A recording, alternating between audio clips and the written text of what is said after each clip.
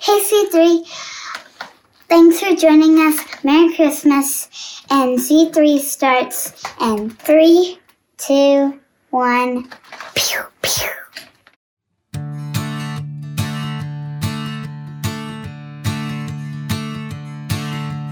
Joy to the world, the Lord is come. Let earth receive her King. Let every heart prepare him a room. And heaven and nature sing, and heaven and nature sing, and heaven and heaven and nature sing.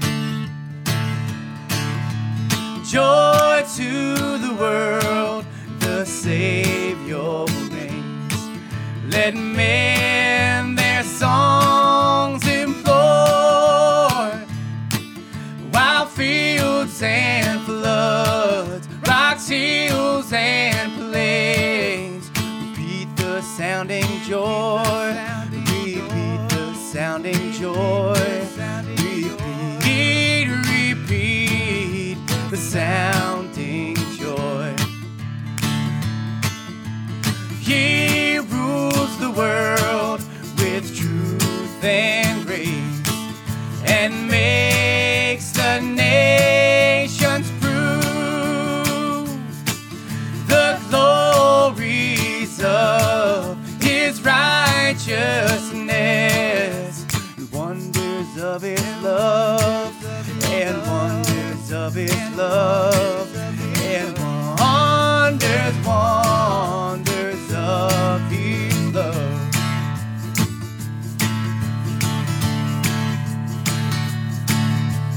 Joy to the world, the Lord is come.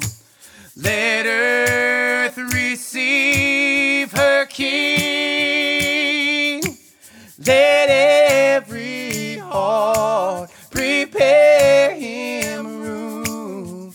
And heaven and nature sing, and heaven and nature sing, and heaven and heaven and nature sing, and heaven and heaven and nature sing.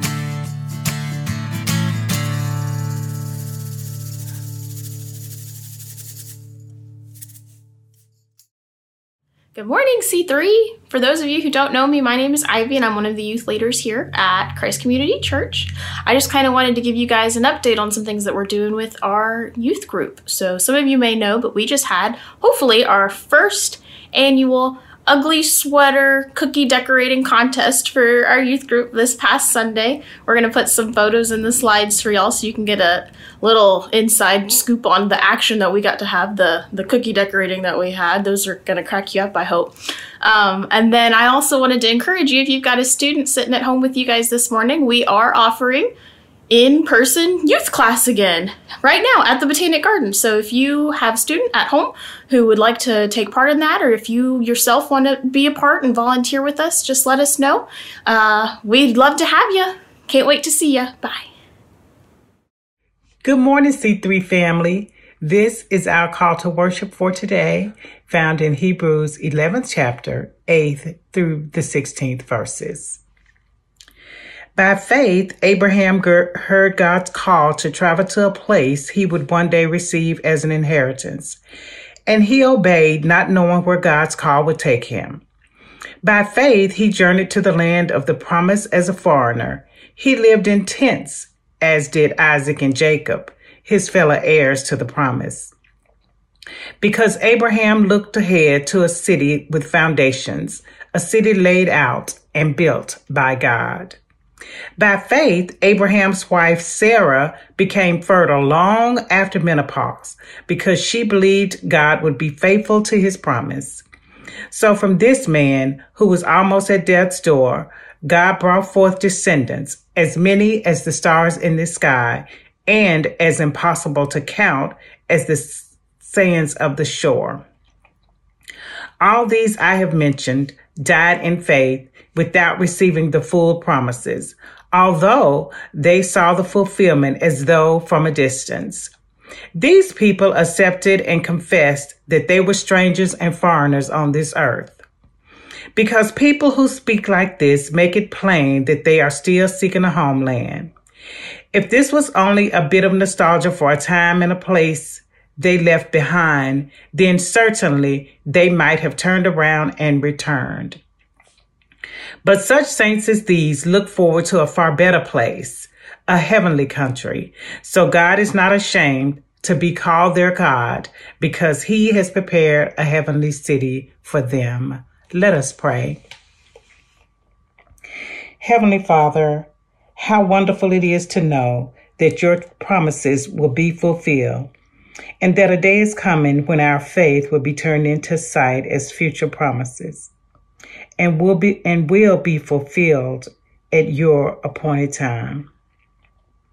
Thank you, O God, for the example of men and women of faith like Abraham and Sarah, and for knowledge, O God, that nothing you have planned will be left unfinished. Thank you that our sins have been forgiven and will be remembered no more. We look forward to the city that you have built, the city that you have made. Oh God, we thank you in the name of Jesus. Amen.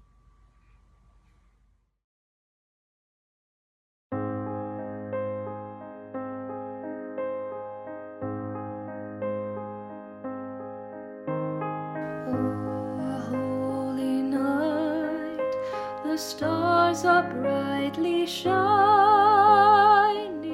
It is the night of our dear Savior's birth. Long lay the world in sin and error pining, till he appeared and the soul felt its worth.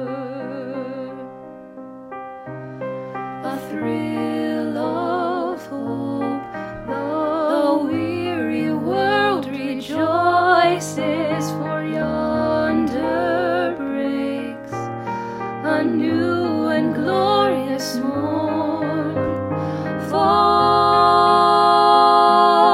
on your knees, oh, hear the angel voices, oh, night divine, oh, night when Christ was born. Oh, night, oh, night, oh, night, oh, night divine. Truly he taught us to love one another. His law is love, and his gospel is peace. Chains he shall break, for the slave is our brother,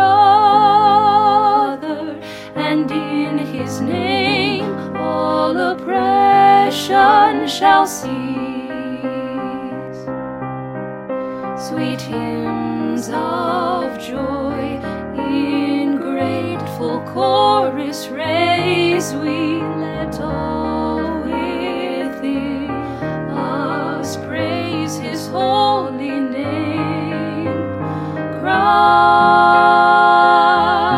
is the Lord. Oh, praise his name forever. His power and glory evermore proclaim. His power and glory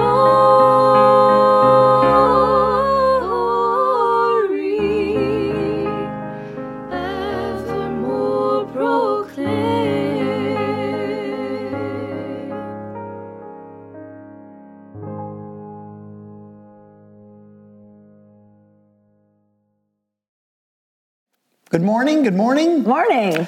Welcome to Christ Community Church and our Sunday morning worship service. We are happy that you could be with us today. We are happy. Hooray. We're happy to be with us today. Yes, I'm very happy that we can be together. Yeah. And we're in front of our Christmas tree Again, that my yes. bride decorated with love and great effort. I do love the Christmas tree. And so anyway, thank It's you. very important. Thank you for Placement, making it bulb so. placement is very important.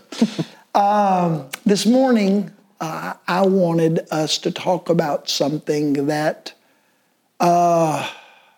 you'll see why we're doing it in preparation for Christmas, but it's maybe a little heavier in theme than other topics that people would talk on or teach on in December.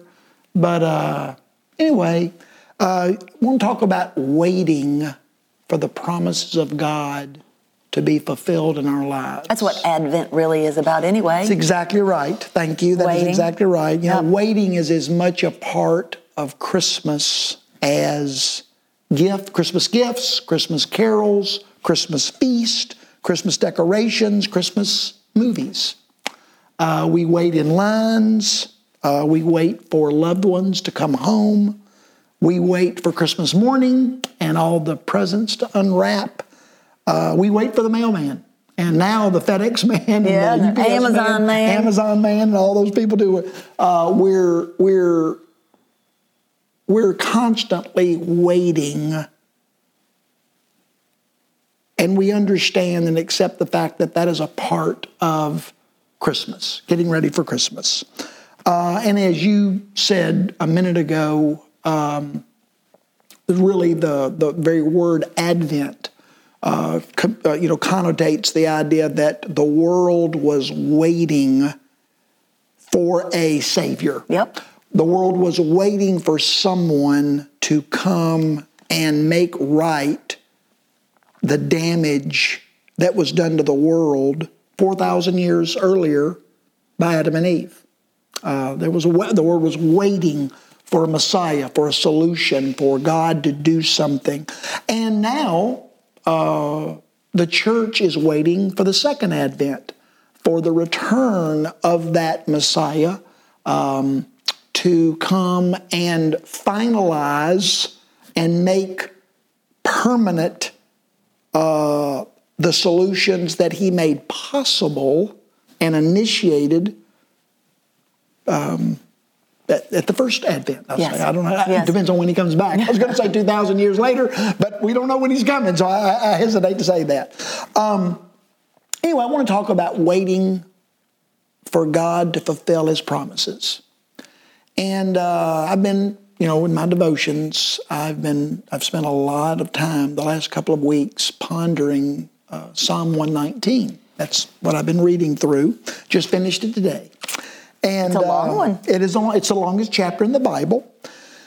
And I've read Psalm 119 100 times, maybe more. And it never hit me how many times in that psalm the author says something to the effect that he is waiting on God to fulfill his promises.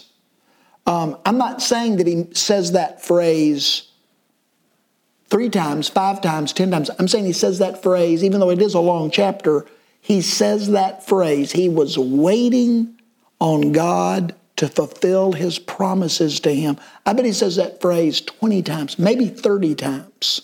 I didn't keep up with every one, but he over and over again, he says that same line. He was waiting on God to fulfill his promises to him. Let me just give you a few examples. So in verse 41, he says, "O Eternal One, keep your promise to me and let your unfailing love find me and save me." Verse 49, "Please don't forget your promises to your servant, for it's where I have placed my hope."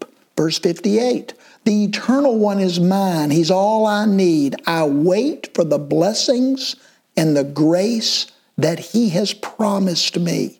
Verse 76, I find comfort in the unfailing love that you, O Lord, have promised to give me. Verse 81, O my soul is exhausted as I await your rescue, yet my hope is in your promise. Verse 107, I've suffered terribly, O Eternal One. Give me the life that you have promised me. And then the last one I picked was verse 162, says, I can celebrate because I have your promise. It is like an incredible treasure in my life. Again, over and over and over again, this writer is declaring, God, you have made me promises. I believe that they're true, but they haven't come yet. Yeah. I can't even see them in the horizon, but I believe that you will fulfill these promises. Oh, when will you do that? Yeah. I've said this to our church family many times, but the God of the Bible is a God that loves to make and keep promises. In fact, I would suggest that it's one of God's favorite pastimes. He loves making promises and keeping promises. You find him doing it throughout the Bible. He made promises to Abraham. I'm sorry, I'm going to get to him in a minute, but he made promises to Adam. In Genesis 3, verse 15, God made his very first promise. And he told Adam, he said, one day, I'm going to send the solution to fix the problem that you started.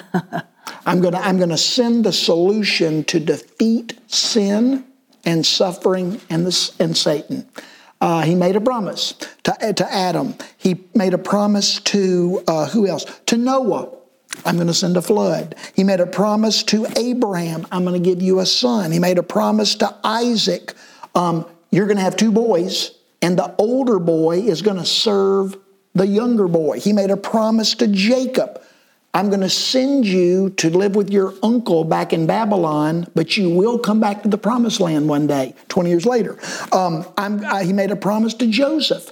Your family is one day going to bow down before you.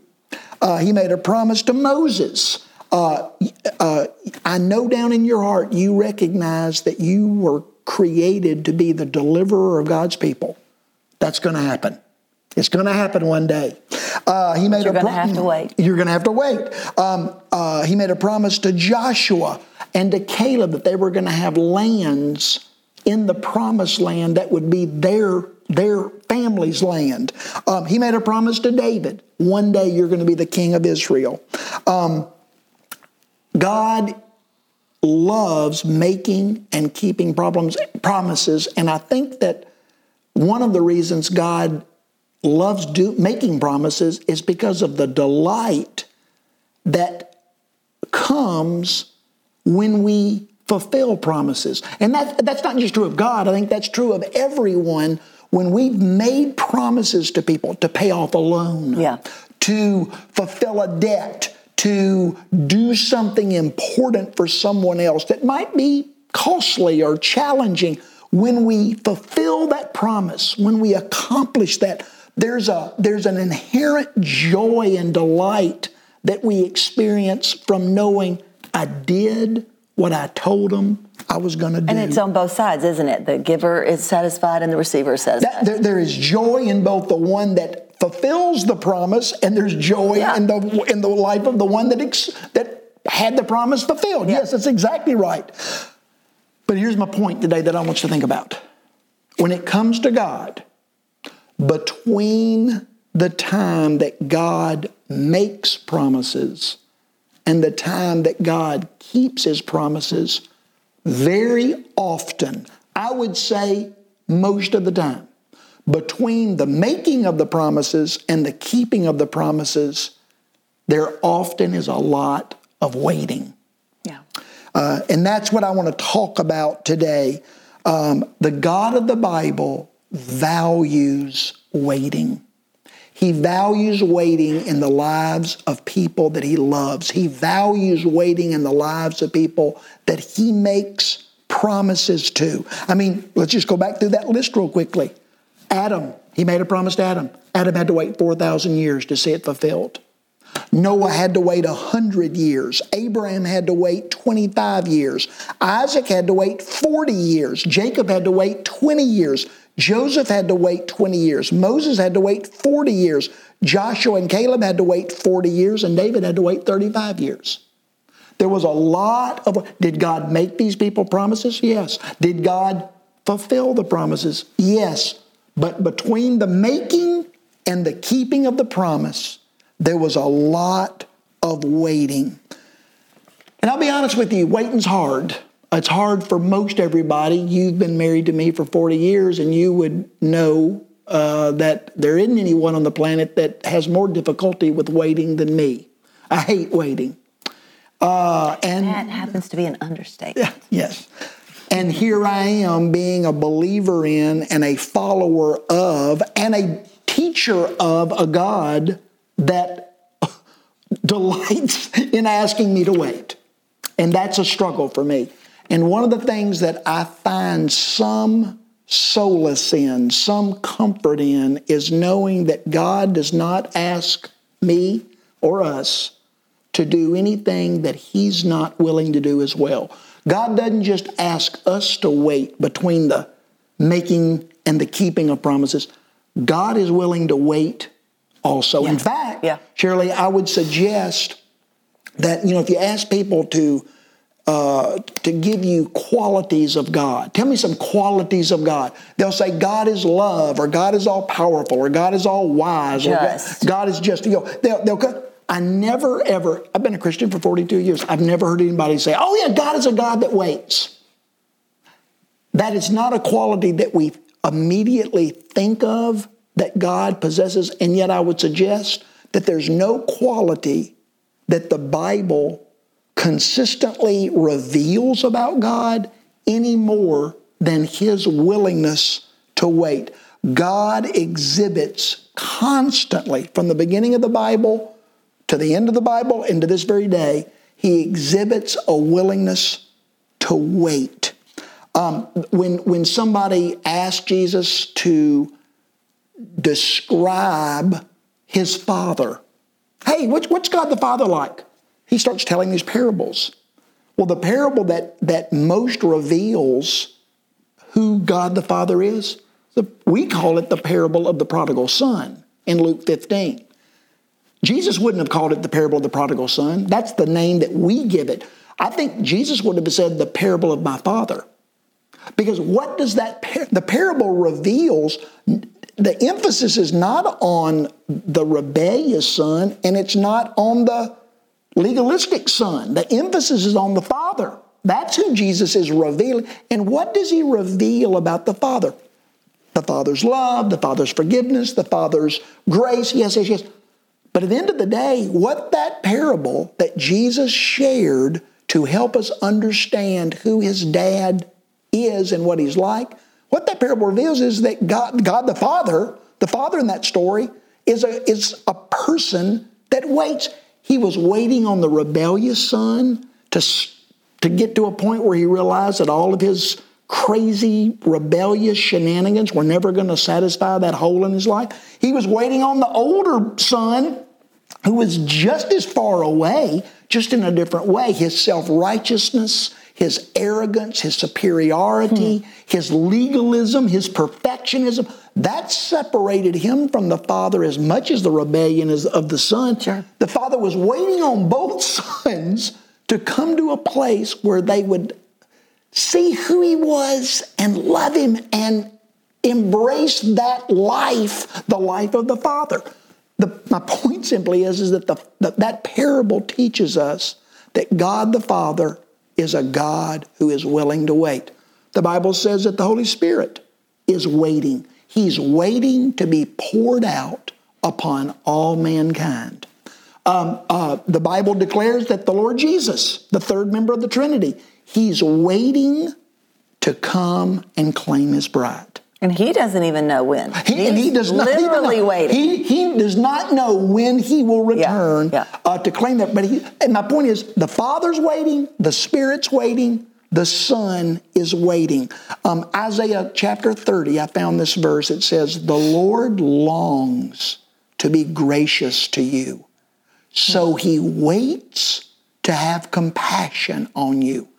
God is waiting on us to come to a place where He is given the opportunity to pour out His grace on us. And then in 2 Peter, Peter says this about God. He says, God is not slow to keep His promise, but He is patiently waiting, for He does not want people to perish.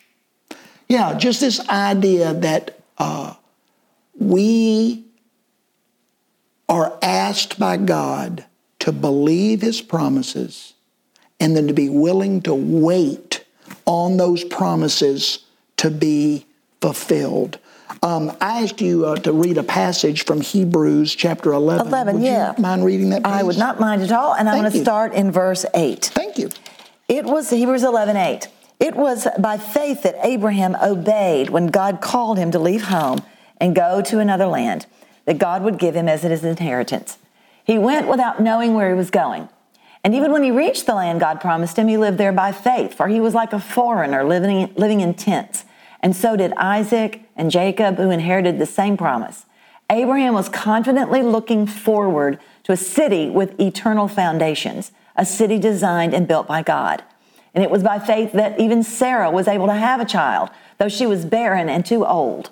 She believed that God would keep His promise.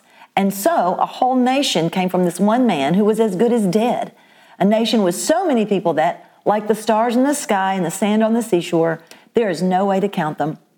All these people died still believing what God had promised them. That's a big thing. Yes. They did not receive what was promised, but they saw it all from a distance and welcomed it. Yes. They agreed that they were foreigners and nomads here on this earth. Obviously, people who say such things are looking forward to a country they can call their own. If they had longed for the country they came from, they could have gone back, but they were looking for a better place, a heavenly homeland. That is why God is not ashamed to be called their God, for He has prepared a city for them. Yes.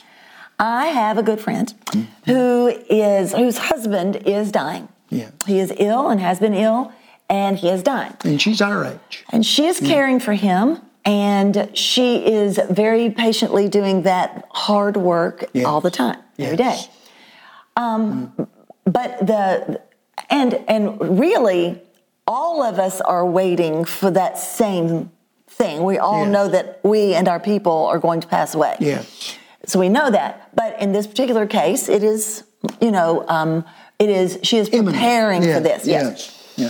But, I talk to her a lot, and every time I talk to her, she is talking about this waiting here for this inevitability, but the beauty of what is to come, that the heavenly home beyond this is a surety to her, and that it will be, I think that her faith has increased incredibly through this time of waiting, knowing, believing with everything that what comes next is the promise, the fulfillment of the promise. And she is, I'm watching her faith grow in that promise while she waits. Yes. It's James Joyce called that a terrible beauty. Yeah. It's beautiful. It's a hard beauty. But it is a beautiful thing to watch someone willing to wait for God to fulfill His promise. God has made her promises, but they're not necessarily promises that are going to be fulfilled today. They might not be fulfilled till one day. Yeah. One of the most important, maybe the most important spiritual principles that I've ever learned in my journey with God is just this realization that God promises me only two things. At the end of the day, God only promises us two things that are always true for every Christian. regardless of who you are, when you lived, what your circumstances are. God has really, in my opinion, in my understanding of the Bible, in my understanding of God, God has only made us two promises that are always true no matter what. One of those promises is that all is well. No matter what your circumstances or situations, your friend's life from God's perspective, all is well. We don't see it that way, and I'm sure there are moments when she doesn't either. But the truth is, from God's perspective, all is well. And what that means is that God would say, I am sovereign over everything that is occurring. I am with you through all that's occurring, and I promise that I will use every bit of it, good and bad, your fault, somebody else's fault, nobody's fault. There's nothing going on in your circumstances that I will not use ultimately for your good. So when God declares to us that no matter where you are or what you're going through, all is well, He means that. As He looks at it, He sees it that way because He is sovereign over it. He is with us in it, and He is using all of it ultimately for our good. And the other promise that I believe God has made to all of us that is applicable to all of us no matter what is that better is coming. Not only is all well today, but better is coming one day. Yes, it is God's nature to give us blessings. He delights in doing that. He loves to share with His children wonderful things, and He's continually doing that. He's sharing with us His provision, His protection, His wisdom, His joy, His peace, His rescue, His victory, His healing. But here's the truth. As wonderful as those things are, and as true that they all come from God, those things are not all guaranteed to all of God's children in all their situations all of the time today.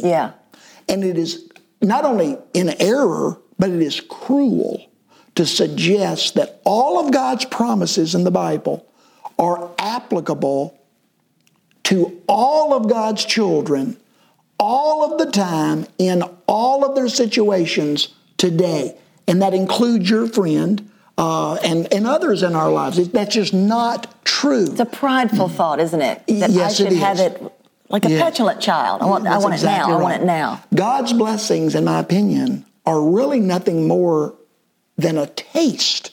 They're a taste of what is to come. Yes, every one of those promises for wisdom, for protection, for provision, for victory, for deliverance, for rescue, for all of those promises, they are for all Christians. In all circumstances, at all times, one day.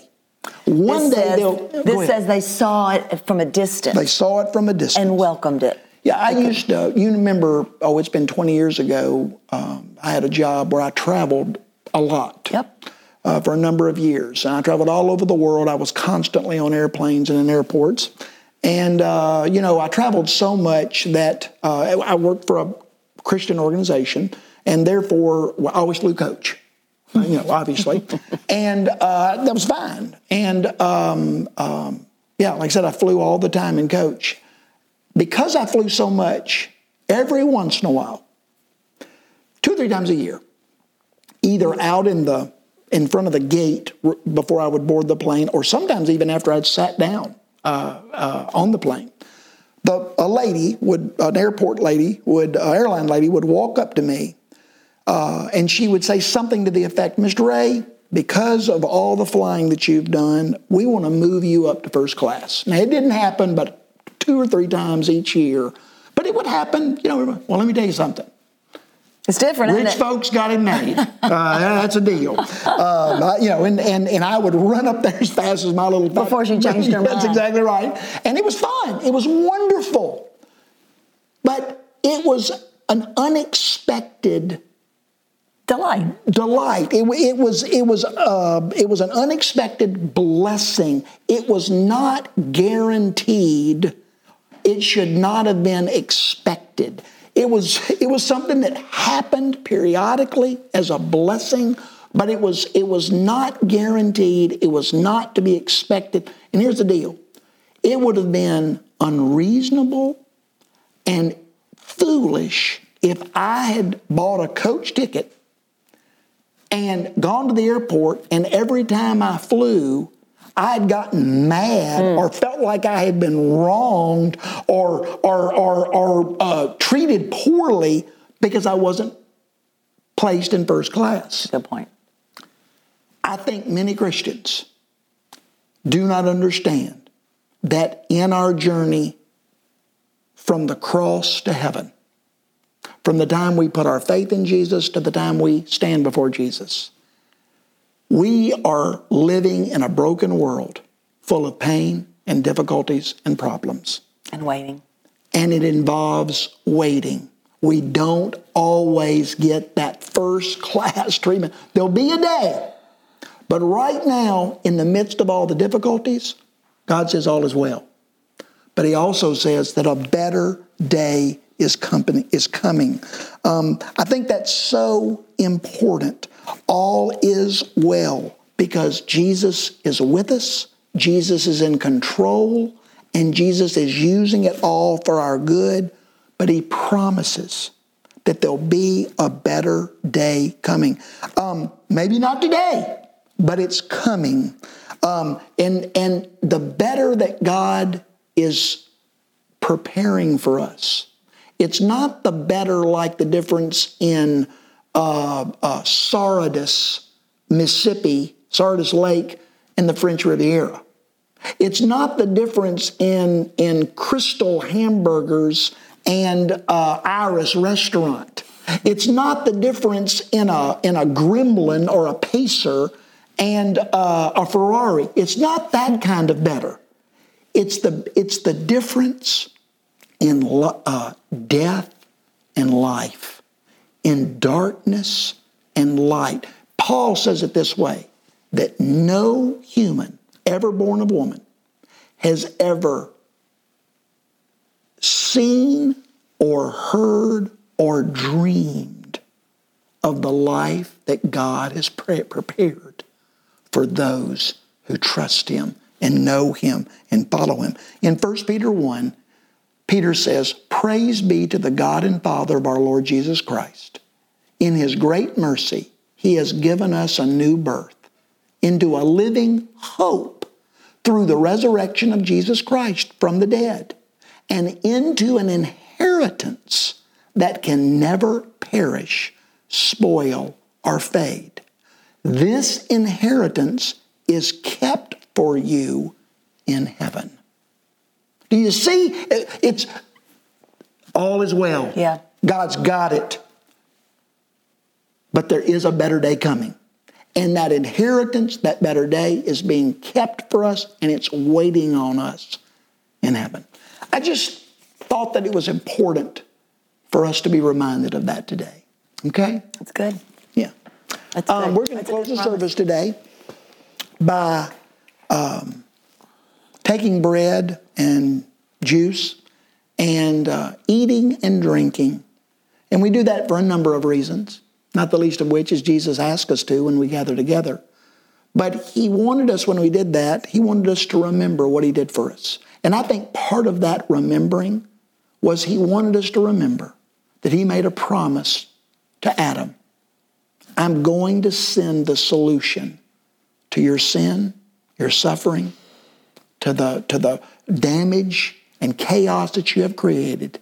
I promise you I'll send it. He had to wait 4,000 years, but he fulfilled his promise. And by eating and drinking that which represents Jesus' body and blood, we're declaring that we believe that Jesus' promise, that his death on the cross is sufficient to pay for our sin, and his promise that one day, as I have left, I promise I'll return. So let's eat and drink and declare that that is our belief.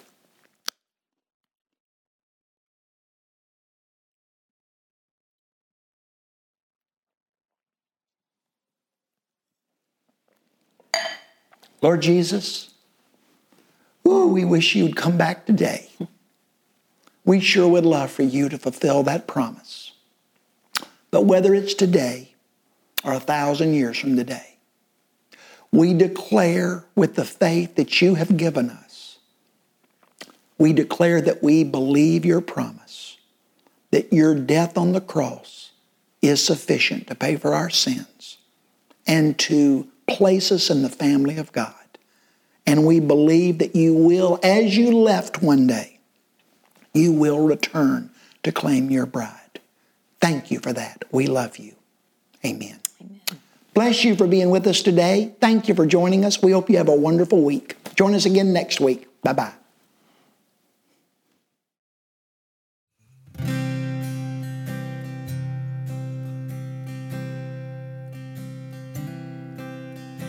Silent night, holy night, all is calm, all is bright, round yon virgin mother and child, holy infant so tender and mild, sleep in heavenly peace,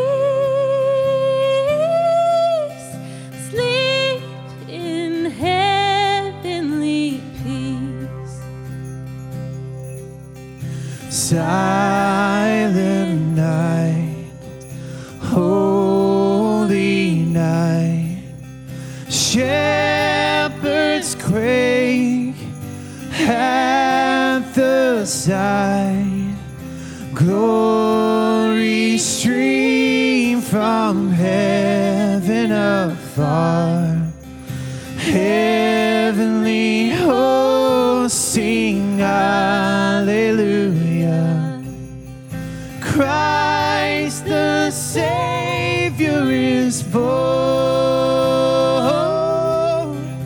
Christ the Savior is born.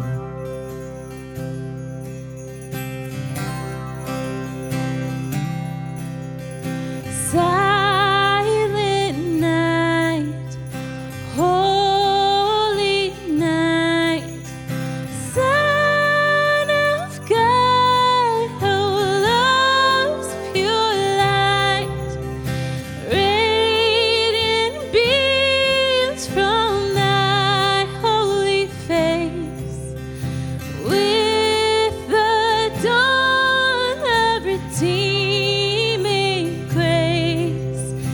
Jesus, love thy birth. Jesus, Lord, at thy birth. Silent night, holy night. Thanks again for joining us this week. We are Christ Community Church. Zach Smith, what are you wearing? What is that thing? You look like Ric Flair. Merry Christmas to you guys. We are so glad you have joined us. We'll be back next week. YouTube Live 10:15, Facebook Live 10:15. Y'all have a great Christmas. Thank you.